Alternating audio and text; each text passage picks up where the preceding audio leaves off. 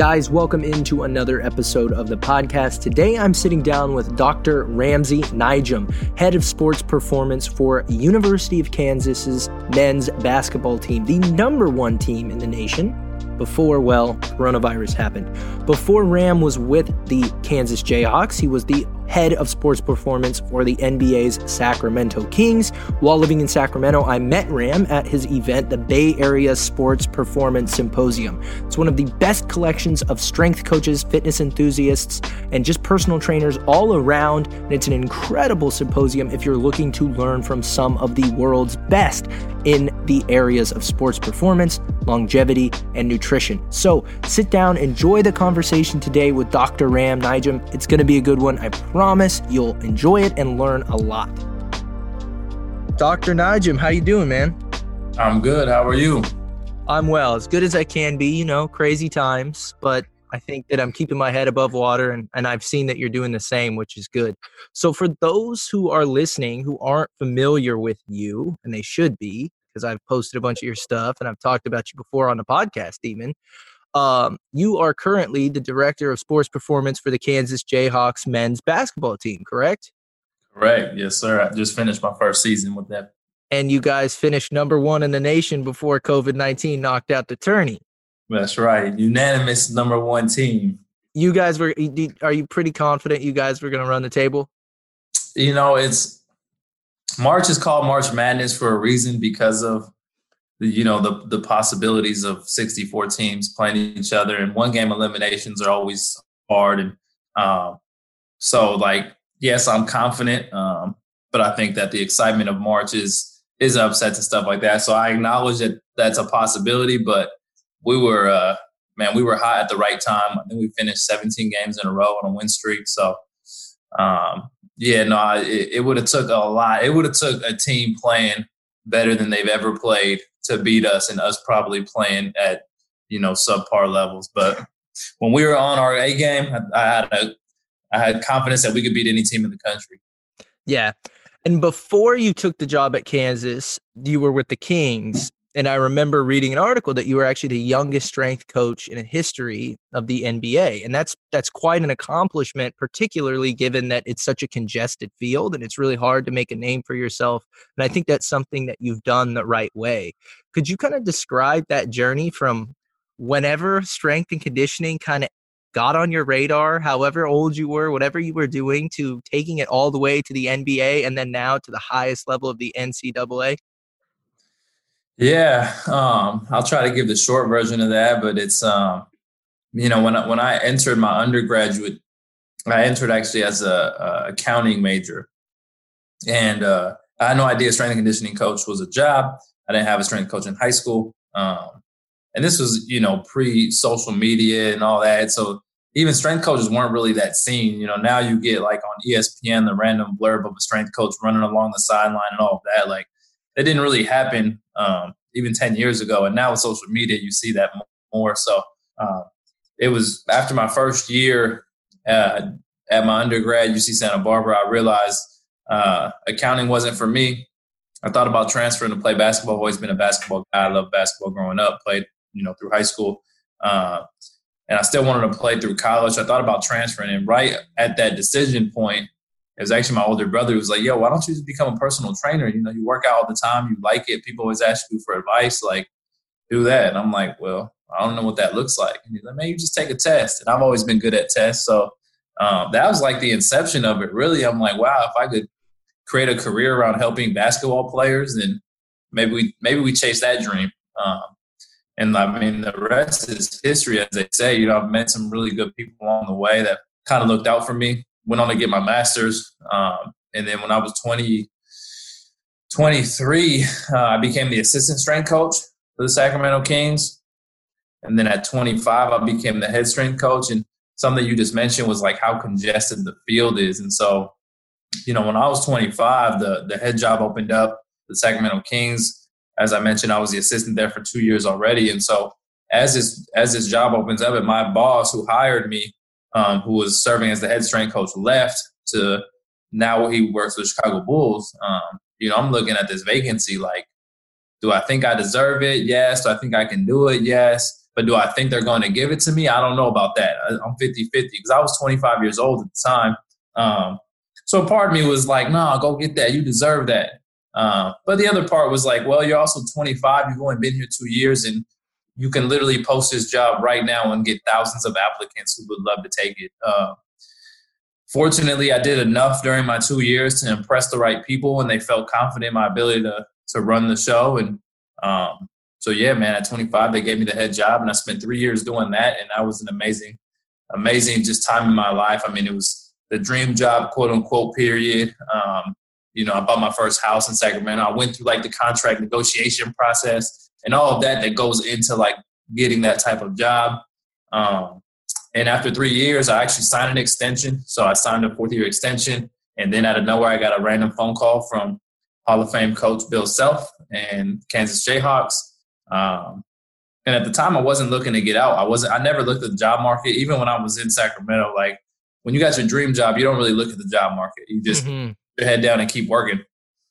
And I got a random phone call, and one thing led to another. I found myself interviewing. I found myself on campus. I found myself taking a big picture look at my life, where I wanted it to go, and realized that that this opportunity was the right move at the right time for me. So left last year in September, not even a year to the day, and spent the year with Kansas Jayhawks. And like you said, man, it was a great year. Finished number 1 overall, and now that's kind of where all my attention and focus has been. And now you've kind of had that sport background as an athlete, and that's kind of what got you into wanting to work in sports performance. But you also have quite a bit of academic accomplishment in the collegiate space. You have a doctorate degree, and that's not something that's very easy to accomplish, particularly doing what you were doing at the time as a strength coach. I believe when I went to the first BASP, I don't even know if you had accomplished that yet. Maybe you had, but I believe it was still something that was at least in the works, or you were wrapping up. So that was something that you worked on kind of simultaneously. Can you talk about how that academic path helped you with what you've accomplished in the strength and conditioning space? Yeah, for sure. And so, I finished the degree, and I think I walked in August 2018, and the first Bay Area Sport Performance Symposium that you attended was, I think, April 2018, so a few months before. So I was probably wrapping it up at the time. So, I hadn't even finished it then. And just that process was fun. When I started with the Sacramento Kings, I had already started the degree.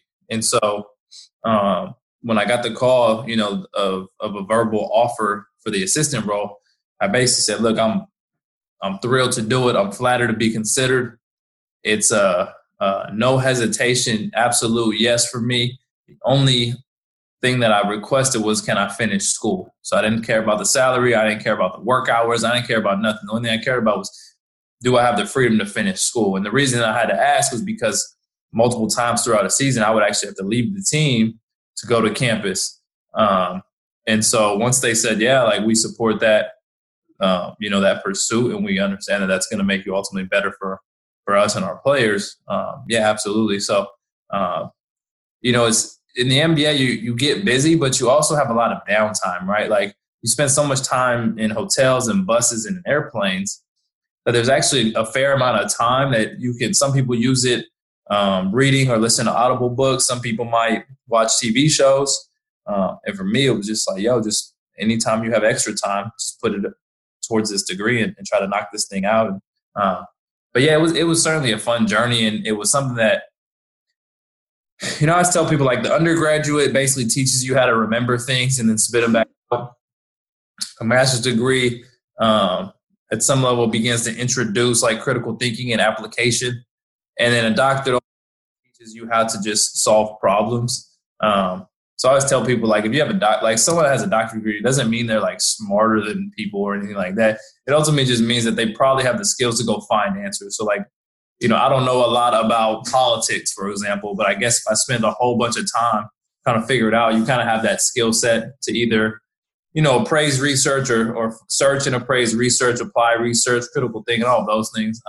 And all of those skill sets really was just an extension of what I learned at my master's degree at Cal State Fullerton. And I had such a good staff there. Like, I didn't even think I would get a master's degree. I went into my undergrad thinking, like, in 4 years, I'm out this piece. I'm not even down for school like that. And, one thing led to another. You find yourself at a graduate level, and the staff was so amazing and poured into their students so much that I was like, yo, this is actually fun. Like, and the biggest difference too is, in your undergrad, you have to learn about things you don't care about. Like, if you don't like history, you still have to take history classes. Grad school is not like that. You just take classes that you care about. So like, it just became this like flame that wouldn't go away. I was super passionate, wanted to learn more and want to learn more.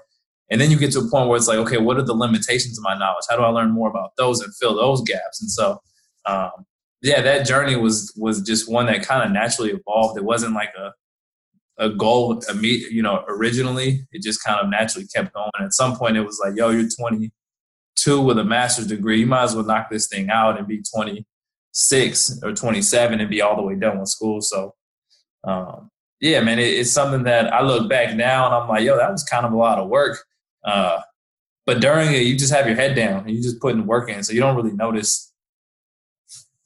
Yeah, no, I think that's actually kind of unique because to look back on it, I've done this even with my undergrad. I only have a bachelor's degree, but I was doing a lot of things at the time. And I think to myself, like, man, I had a lot on my plate that I was kind of just, again, my head was down, nose to the grindstone type of situation. So you kind of forget how busy you were.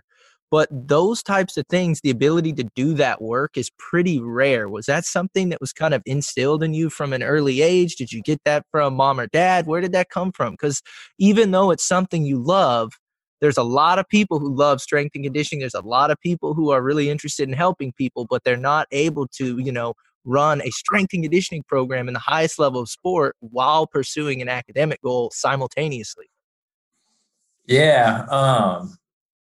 It's funny. I looking back now, of course, like the quick answer is like my mom certainly instilled everything in me from a work ethic and from a character side. Like every part of who I am as a man comes from her. Like she raised us. She raised me. And I have two brothers. I actually have a twin brother, an older brother.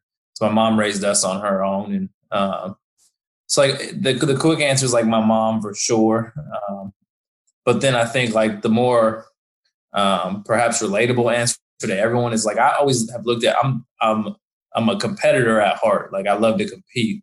And school just became my playing field. Like I had to come off the basketball court and hang the shoes up because I wasn't good enough to get paid to do that. So it's like, well, I still have this competitive spirit. Where do you put it?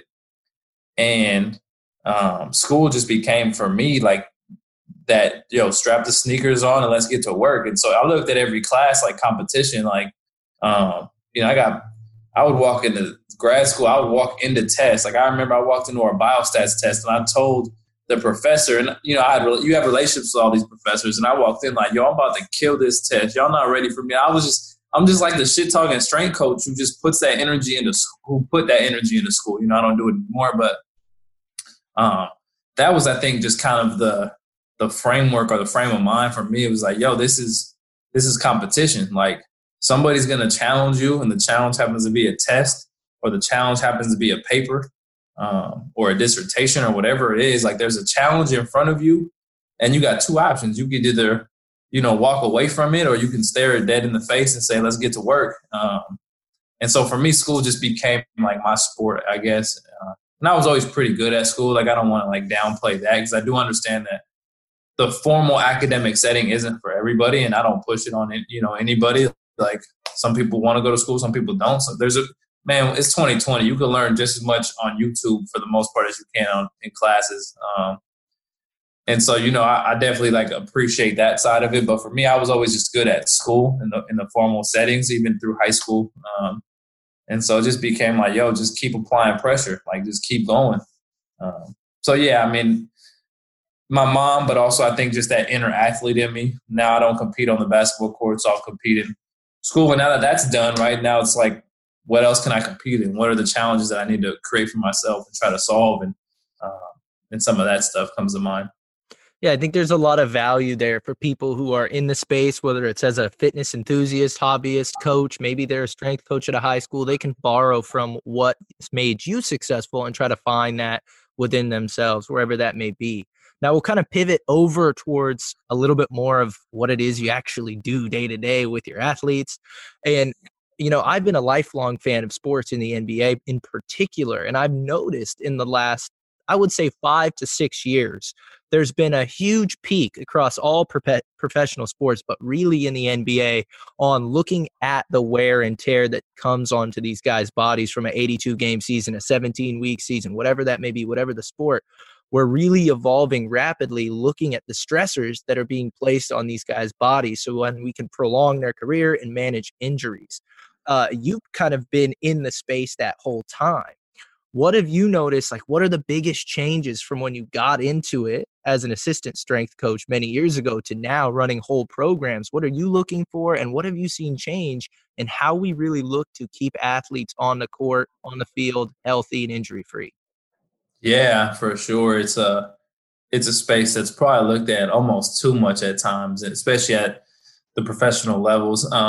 And understandably so. I mean, some of these guys are getting paid hundreds of thousands of dollars per game. Like when you break down their contract and divide it by the 82 games and obviously playoffs for certain players, but there's a huge dollar amount that is at play with their health and their ability to compete.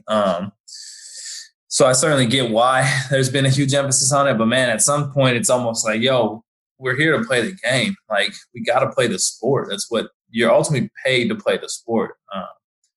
And so, the changes that have occurred, even from when I started as an assistant, in around 2013, 2014, some of the monitoring systems started to introduce themselves in the NBA. So we were one of the first teams with the Catapult system, which is like a local positioning system. But you have like these GPS systems or ultimately just hardware that you put on the body to track external workload. So that just might be total distance ran, or number of accelerations and decelerations, or change of direction, or some speed metrics if you have those. So that was that's one side of it. And then obviously there's the internal side. But what I always tell people is load monitoring is certainly not new. People have been wearing heart rate monitors for years. Mm-hmm. The explosion in the research came in around 2014, 2015, because technology had just progressed to a point where it just became very relatively cheap to buy some of these systems and put them on your players. So then naturally an explosion in research occurs. Stress management becomes a thing. Certain teams start to rest healthy players. And now you're like, what the heck is going on? That becomes a thing. And then you fast forward to Kawhi Leonard winning a championship with the Toronto Raptors. And certain people have credited that to the Raptors' conservative approach and making sure he was healthy for the playoffs and not worried about losing games in the regular season. It's there's been this natural progression. But some of it, I think, just has to do with technology being able to progress. And, I think in general, there's a good place for it, right? Mm-hmm. What I tell people, too, is it's literally no different than strength and conditioning, right? When you look at a periodization model, when you look at writing a program for an individual, one of the principles of SNC is progressive overload. Progressive overload is workload monitoring. It is workload management, right? It's understanding what is the load, whether that's volume load, whether that's a velocity characteristic, what is the load or the demand that this individual can handle right now? And then how do we progressively build that over time without, incurring an injury? And that's all it really is. I just think that you start to put some of these modern technologies, some of this research around it, some of these really modern framing. So you call it a acute chronic workload ratio, which is literally no different than 1980s fatigue and readiness conceptions, right? Or concepts. So I think where you run into some issues though is you have traditional coaches, mm-hmm. you have modern sports scientists. Mm-hmm. And then we've positioned these two kind of industries as if they're competing, but they're really not. Every coach wants their star players to be healthy because they win more games. Yeah. So yeah, I mean, it was actually frustrating at times in the NBA because it's almost we're about to workload monitor them out of competition levels. And then you fast forward to where I am now in college setting. It's I learned a lot this past year because we practice really hard, but guys get in really good shape and they become really robust and they become able to compete at a high through periods of workload that in the NBA we wouldn't even allow players to get to at times. So, mm-hmm. there's been a shift almost too far to the safety side at times, because it's very much possible to under-prepare an athlete, right? So, yeah, man, it's been cool to watch, but it's also been frustrating at times. Hey guys, just wanted to take a quick second to say thanks so much for listening to the podcast. And if you're finding value, it would mean the world to me if you would share it on your social media. Simply screenshot whatever platform you're listening to and share the episode to your Instagram story or share it to Facebook. But be sure to tag me so I can say thanks and we can chat it up about what you liked and how I can continue to improve. Thanks so much for supporting the podcast and enjoy the rest of the episode. Yeah. One of the things I've seen a lot in the hobbyist space or even the Gen Pop fitness space is most people tend to not really have a quality understanding of what elements they need to be aware of to recover properly from their training. People want to train hard. They want to go to the gym 5-6 days a week. They want to do CrossFit. They want to do all this different stuff that really puts a demand on, for most people's body, that might be too much. What are some of the kind of just bread and butter things? Because you made a good point.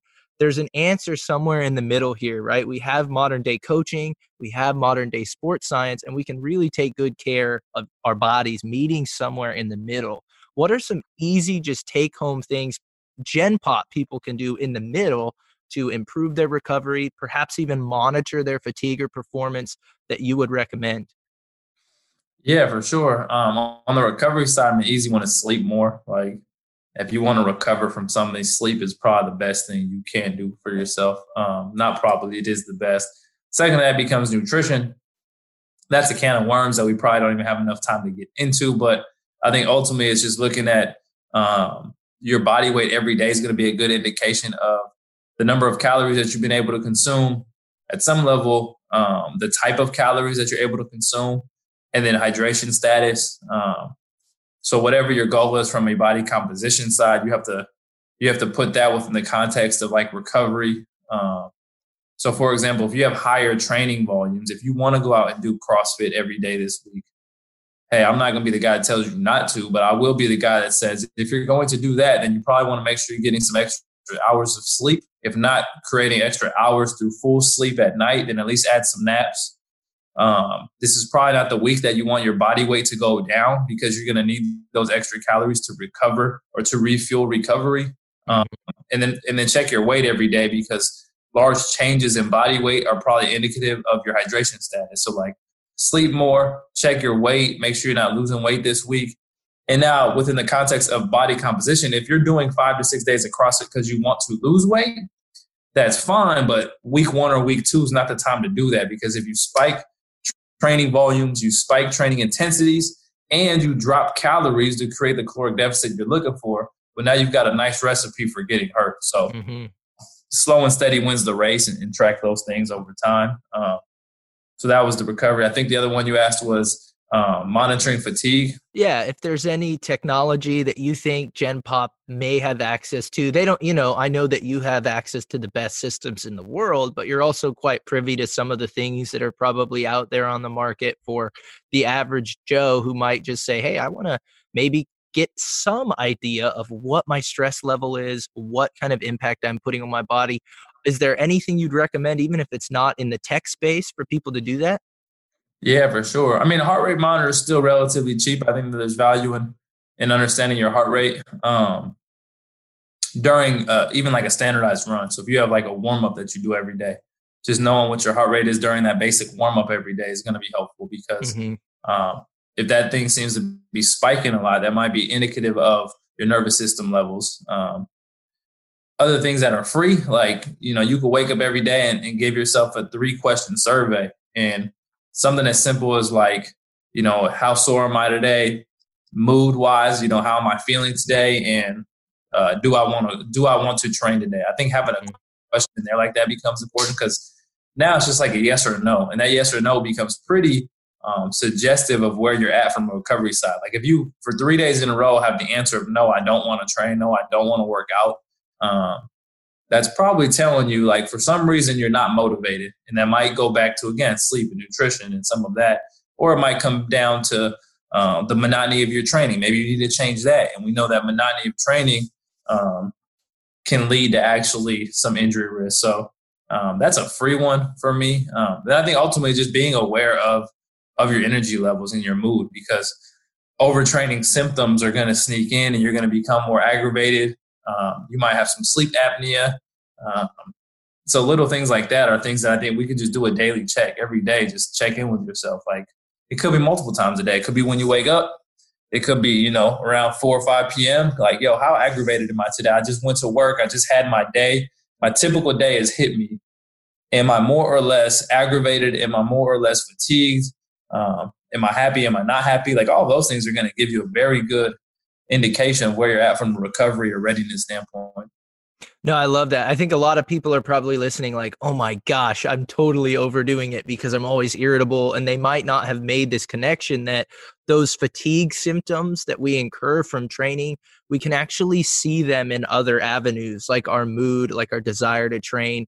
It's not just purely physiological. There's a lot of psychological stuff that gets impacted by that physical stress. So I think that's a super good share. Another thing that's a cheap tool that I've used, and it's actually a tip that I borrowed from Joe DeFranco, who trains a lot of football guys out on the East Coast, is actually a grip strength measuring device. And it's really simple. You just squeeze it as hard as you can, and it's going to give you a rating of how strong your grip is. And if you're going in each day and you're hitting around the same marks, you're probably okay to train. But if you jump in there one day and you grip it and you're down 10 to 12 points, you're like, okay, there's clearly some fatigue going on here. I don't have the output. So just little tiny data-driven things, or like you said, I think subjective readiness tests are super, super awesome, even for Gen Pop people who just want to make sure they're not overdoing it and actually get the benefits from their training. Absolutely. And so something that I talked a lot about with Joe Grinstein, who came on last week, is that we should be borrowing a lot of elements from different sports, different philosophies to really kind of create a fundamental platform for physical growth, whether that's as a bodybuilder, a power lifter, an Olympic lifter, a basketball player. There's a lot we can borrow. And one of the space that I just don't think gets enough clout is sports performance, particularly for Gen Pop. Are there any things that you think of that your average gym goer could borrow from the sports performance space, maybe outside of recovery, because we hit on that, maybe some in the gym stuff that you think could really help them with long-term fitness, health, injury prevention, pain management, all that stuff? Yeah, for sure. Two things that come to mind really as far as like the crossover between Gen Pop and maybe sport performance, or the highest levels of sport performance.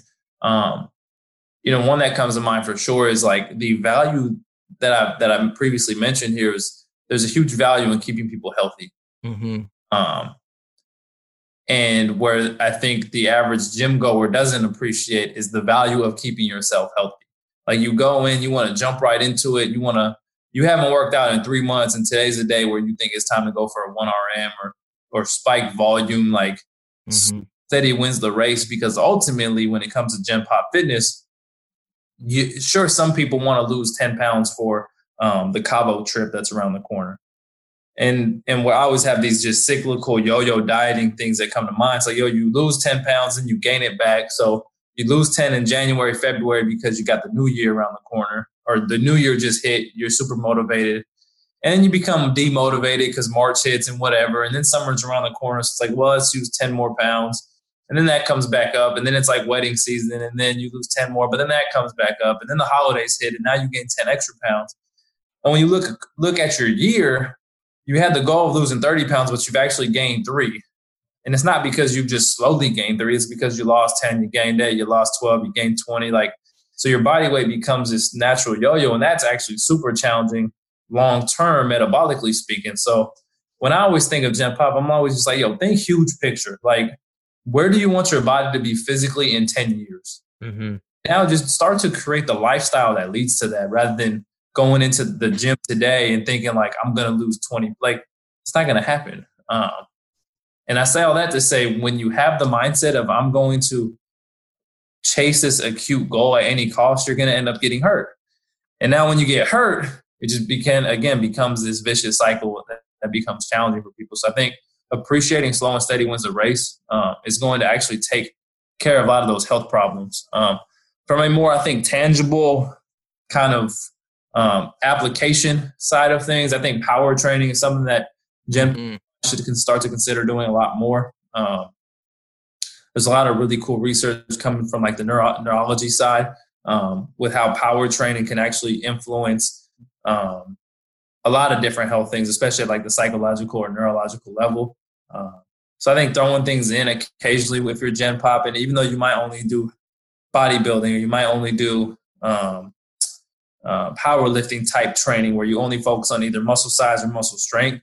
But if you throw in power occasionally, I think it's going to benefit both sides of the hypertrophy and strength coin, but it also is going to have some long-term effects. I mean, I just think of like if you're 50, 60, 70, and as you get up in age, if you're going to like go and step down the stairs or the curb and you fall, like now you can break a hip because you're a little bit older. So that strength training is going to play a role in the bone health and the tissue health, but also power training is going to play a role in your ability to kick that foot out and catch yourself. So I think that those things come to mind for sure. Like power training, if you're looking to add something tangible to your training routines, and then again, like big picture thinking and not getting caught in the rut of like, let me lose 10 pounds by tomorrow. Because that one, you're not going to do that anyways, and you're probably going to get hurt chasing that goal. Yeah, no, I love that. And I've used power training with my Gen Pop clients on occasion here and there, just as a means to keep things fresh. And again, to keep those tissues receptive to transmitting and absorbing different forces. But for people who don't know the term power training, they probably just think that that's powerlifting. And I think that that's a great spot to kind of unravel that and open that up a little bit. So first, my question is, what is power as a physical expression? How is that different from strength? And then what elements does power training incorporate that make it different than traditional strength training? And how do those carry over to traditional strength training? Yeah, for sure. Well, the first side is like, it's funny because power lifting and power training are totally different things, but yet somehow, I don't even know how powerlifting, someone would have to give me the historical framework on why powerlifting became powerlifting. It should just be called force lifting. So the biggest difference obviously is power just has a time component. We start to consider how much force can we produce in a given amount of time, which is really limited time in general, right? We want to decrease the time to produce that force, which is why velocity becomes part of the equation. Because the faster you can produce something, the shorter amount of time it would take. So I always just think of like typically triple extension or letting or like ballistic movement. So whether that's jumping or throwing things like a med ball, or just moving something quick, which would be more of a triple extension type thing, or last but not least, just an extreme intent on the rate of force production. So how fast you do produce force. So maybe you're using the same weight and maybe you're deadlifting, but rather than picking up, let's say it's 50%, rather than picking it up for sets of, rather than doing a set of 10 at 50%, maybe you just do a set of 3 or 4 or 5 and you just do it as fast as you can with still good technique, obviously. But now we're starting to bring in those velocity elements, which again are just proxies for constraining time, because the faster you do something, the less time it's going to take to do it. And then the second part, I forget the second part of that question. Yeah, no, just the carryover. You did a really good job of kind of laying the foundation, because it's what people are probably now grasping is like, okay, a 1 RM squat, that's more strength, but a max effort jump, that might be more power. A med ball chest pass or throw is essentially the same thing as a bench press from a movement and a muscle standpoint, but one is more speed based, the other one is more strength based. So they've got that, but now how does the variability between those two things, particularly that variability on that speed and power side, how does that carry over to strength goals and, force acceptance, transmission, all that stuff for people who are just like, yeah, I just want to lift. Why should I do this stuff? How does this make me better? It. Yeah, for sure. Well, I think that the quick and simple answer is it's going to just improve rate of force development. The faster you can produce force, ultimately, the faster you can probably accelerate something early on, which is why we get into like this accelerative strength type discussion. But so doing power training ultimately is going to allow you to produce force faster. When you start to think about different things, I mean, if your ultimate goal is just strength and you think about like your sticking point, what point you might be able to get past your sticking point. And for those who might not know what a sticking point is, it's just wherever you get caught in your lift and you can no longer push through. So what typically we think of, your big 3, which would be your bench, your squat, your deadlift. The sticking points for each of those are usually at the lowest points. So on the bench press, you get hit or you get stuck somewhere close to your chest, usually a little bit off your chest, right? We've all been there where you're pushing as hard as you can, and then you get to this like almost midpoint. You can't push no more, and then your spotter says it's all you, but really it's all them, and they're lifting the damn thing for you. But doing power training is going to help you actually improve your rate of force development, which might allow you to create enough momentum through those sticking points to ultimately make you stronger already. So that would be like a quick and easy answer. And then obviously, when you're doing power training, you're going to recruit higher motor threshold units to actually produce more force. Those are the strongest motor units that we have. And so by stimulating those and making those grow and training those and rate coding and all the physiology behind those and the mechanisms to create force, all that's going to transfer over and make you stronger anyways. And like, I don't know, again, if I use that deadlift example of 50% for 4 reps, if you take 50% and you do a set of 10 right now, for some people that's fairly challenging, right? Probably RP of like a 6 or 7, not much. Mm-hmm. But if you do a set of 4 and you do it as fast as you can and the intent is there, well, what's ultimately going to happen to that RPE and that exertion level, it's going to decrease over time. So because you're used to moving 50% very, very fast, when you go back to do that set of 10, it's going to feel super easy because you've already been doing it very fast. Yeah. Limitations and crossover there, but I think in general that's going to hold up pretty well for people.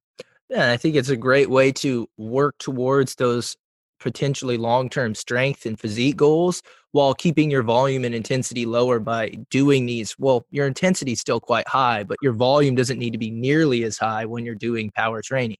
So I think there's a lot of carryover there, and I think that was a super good explanation. And then kind of to just circle the wagons, man, because we've talked about a lot of things, and your mindset and the way you approach it has been really present through all of them. Just a kind of a very thoughtful person, somebody who's very engaged with all of the things that you're working on. And you told a story at BASP last year that I absolutely loved, and I told you I was going to make you tell this story. But it's the story of the crabs. And I would like this to be the last thing we touch on, because if I've learned a ton of things at both of these seminars, but this has been something that I have literally, it stuck with me every day, and it pops into my head all the time. But could you tell me the story of the crabs in the bucket? Yeah, for sure. And shout out to Lululemon, because I did an event with them a few years ago, and somebody brought this analogy into like, it was a bigger kind of thing that we were working on as a team. And this was like a sub part of it. But the same way it resonated with you, it resonated with me so much that I knew that I had to bring it as like the main point to introduce our symposium. Mm-hmm. So the crabs in a bucket story is, it's not very long. It's actually very short. And it's as simple as if you put a whole bunch of crabs in a bucket, you'll never need to put a top on that bucket, because the crabs won't be able to get out, because as soon as one crab gets close to the top and he's ready to escape, there's going to be another crab that's going to pull him down. And at any given time, if one crab is close to, or 2 crabs or 3 are close to getting out, there's always crabs that are going to pull them back down. And so, you don't need to put a ceiling on them, because there's no way for them to progress anywhere, because all of their peers or all of their friends or family or people around them in their circle, or in this case, in their bucket, are going to actually hold them back for you. And so I think, we try to tie that into essentially in our industry, but I think it's in any industry. We get so caught up in being competitive, and egos take a toll on everybody, of course, and everybody wants to be the best version of themselves, but oftentimes the best version of themselves has to come at the expense of someone else for some reason. But we try to drive home is like, we can all become the best version of ourselves, and we can do that together and not be crabs in a bucket. Don't pull people back. When you see somebody that's, ready to escape or go to the next level, like, help them, promote them. And so I think, we tied that into our tagline for the event, which was better together. Mm-hmm. And I think to me that the crab analogy always reminds me, how can we become better together versus how can I become better at the expense of someone else? Yeah, I love that. And I've said this all the time. There's enough space at the table in this industry for all of us to be successful in whatever capacity we want. And I think that only gets expedited by helping each other out. When we hold each other back, we don't form the relationships we could if we spent that same energy just helping each other out. And that's something I've always noticed about you. You're very, very energized around getting better and improving. And I think that showed today, man. And I really appreciated the conversation. So for anybody who's like, dude, I love this guy's energy, I love what he has to talk about, where can they find you and keep up with you?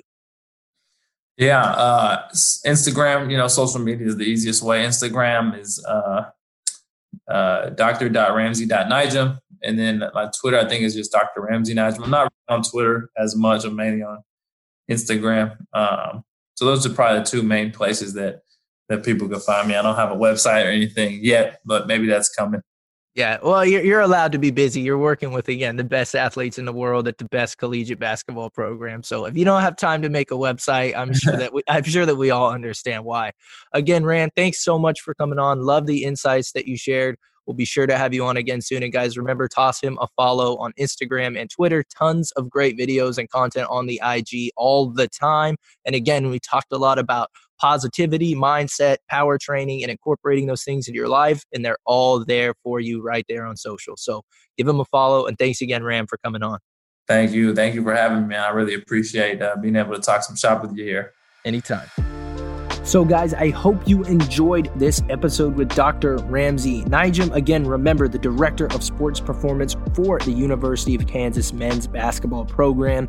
The guy has a ton of amazing things to share.